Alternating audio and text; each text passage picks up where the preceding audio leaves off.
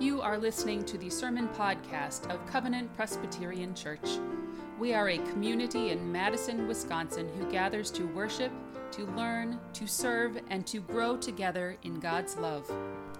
Please visit us online at www.covenantmadison.org, where you can find information about Covenant Ministries as well as links to our online worship services and sermon podcasts.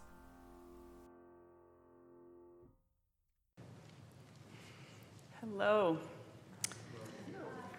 It is very good to be with you all this morning. I thank Charlie for the invitation to be part of this series on the I am statements in the Gospel of John. And because I also know that many of you are reading through the entire Gospel in this season of Lent, I'm going to take the time this morning to put our stories of the I am statements, these two times actually in John's Gospel where Jesus says, I am the light of the world, into their larger context, just a little bit, at least within chapters 8 and 9. And so I want to open just with a little bit that comes in the beginning of chapter 8, ahead of where I will pick up in today's first reading.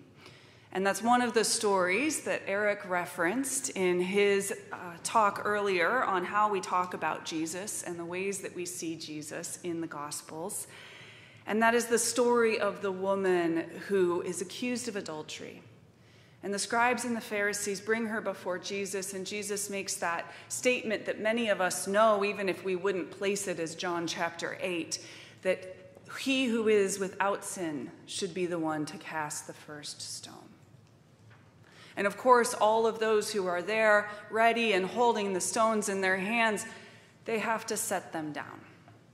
For they are human, just as we are human, and just as we have need to confess our sins every time we gather in worship, they were unable to cast a stone in that situation as well.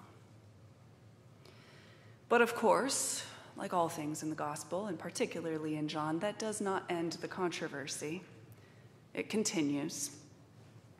And so what we have here, starting with verse 12, is in some ways the aftermath of that encounter, after the stones have been set down. Let us listen to these words from the Gospel of John. Again, Jesus spoke to them, saying, I am the light of the world. Whoever follows me will never walk in darkness, but will have the light of life. Then the Pharisees said to him, You are testifying on your own behalf. Your testimony is not valid. Jesus answered, Even if I testify on my own behalf, my testimony is valid because I know where I have come from and where I am going. But you do not know where I have come from or where I am going. You judge by human standards. I judge no one. Yet even if I do judge, my judgment is valid, for it is not I alone who judge, but I and the Father who sent me. And this is God's word for us this day. Thanks be to God. So we have here, in this opening of what is a much longer dialogue and discussion between Jesus and the religious authorities, this first statement, I am the light of the world. Whoever follows me will never walk in darkness, but will have the light of life. In this larger context, this larger discussion of what gives Christ his authority, what makes his testimony valid, is this statement that references directly back to John's prologue, to the very opening of the Gospel of John, to those verses that we proclaim at Christmas time, that the Word is made flesh and that the Word has come to dwell among us. At the opening of John's Gospel in verses 4 and 5, it says, What has come into being in him was life, and the life was the light of all people. The light shines in the darkness, and the darkness did not overcome it. And so in this time when Jesus is being asked to say why his testimony is valid, where his authority is coming from, he immediately references it back to that incarnational story that John has in the beginning of the gospel. That the light is the life. The life is the light of all people. And that this light will shine in the darkness, and the darkness cannot overcome it. So when Jesus says, I am the light of the world, he is claiming that incarnational truth. The word that is life, the word that is light, and the light that will shine through any darkness.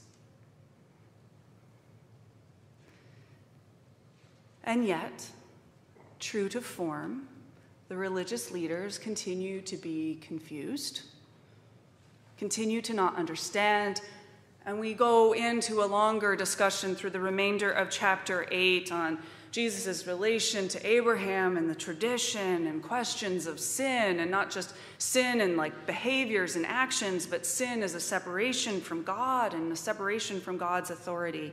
And eventually, as you get to the end of chapter 8, the Pharisees are so frustrated in this conversation with Jesus that they pick those stones back up again, and they're ready to throw them at Jesus, which Jesus takes as his cue to leave. And so he does. And Jesus leaves this time with the scribes and the Pharisees, this roundabout conversation on authority, and he goes on his way. And so we pick up our gospel reading at the beginning of chapter 9. And I'll be reading verses 1 through 7. As Jesus walked along, he saw a man blind from birth. And his disciples asked him, Rabbi, who sinned, this man or his parents, that he was born blind? And Jesus answered, neither this man nor his parents sinned. He was born blind so that God's works might be revealed in him. We must work the works of him who sent me while it is day. Night is coming when no one can work. As long as I am in the world, I am the light of the world. When Jesus had said this, he spat on the ground, made mud with the saliva, and spread the mud on the man's eyes, saying to him, go to the pool of Siloam, which means sent. And then the man went and washed, and he came back able to see. And this also is God's word to us this day. Thanks be to God. And so we have here, not just in this statement in chapter 8 that defines Christ's authority, I am the light of the world, but then also a repetition of that statement in a healing story of a blind man that helps us to see that very point that Marge made in the children's message, that seeing in the darkness, Christ's light and ability to shine in the darkness, it's not just about the visible light. It's not just about being able to put on a light switch when we're scared of the dark. Because there is a lot of darkness in our world that scares us and that is terrifying and frightening. There are a lot of things going on around us in Europe and in our homes where we are confused or frustrated or unsure of how to move forward. And it is into that darkness that Christ says, I am the light of the world. For even the man who was born blind, even in his blindness and inability to see the visual light, understood who Christ was, had access to that light that Christ is claiming that is the light of life, the light that shines in the darkness. for claiming Jesus' light, saying that we are ones who follow Christ, who is the light of the world, is claiming that we seek his light and his spirit, that glimmer of love, that glimmer of compassion, that ability to acknowledge our own sins and to set down our stones and to forgive and be in relationship with one another. That is the light that we claim when we seek to be part of Christ's light that no darkness can overcome. So in Lent, we are seeking to grow closer to Jesus, to better understand who Jesus says that he is and who we say that Jesus is for ourselves. And these two, I am the light of the world statements, come within this larger commentary on how we claim Christ's place, Christ's validity, and Christ's testimony in our lives, and how we share that with our neighbors, with compassion and with love.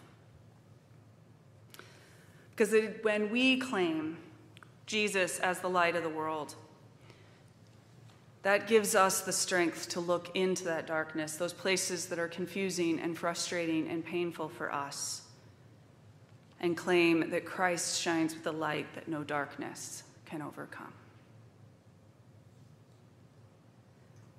One of my seminary professors wrote a commentary on this passage and said,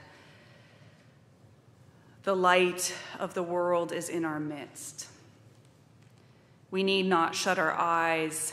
In fact, the best thing to do is open our eyes wide. We will not be blinded by the light. We will be saved." And that is my encouragement for you all.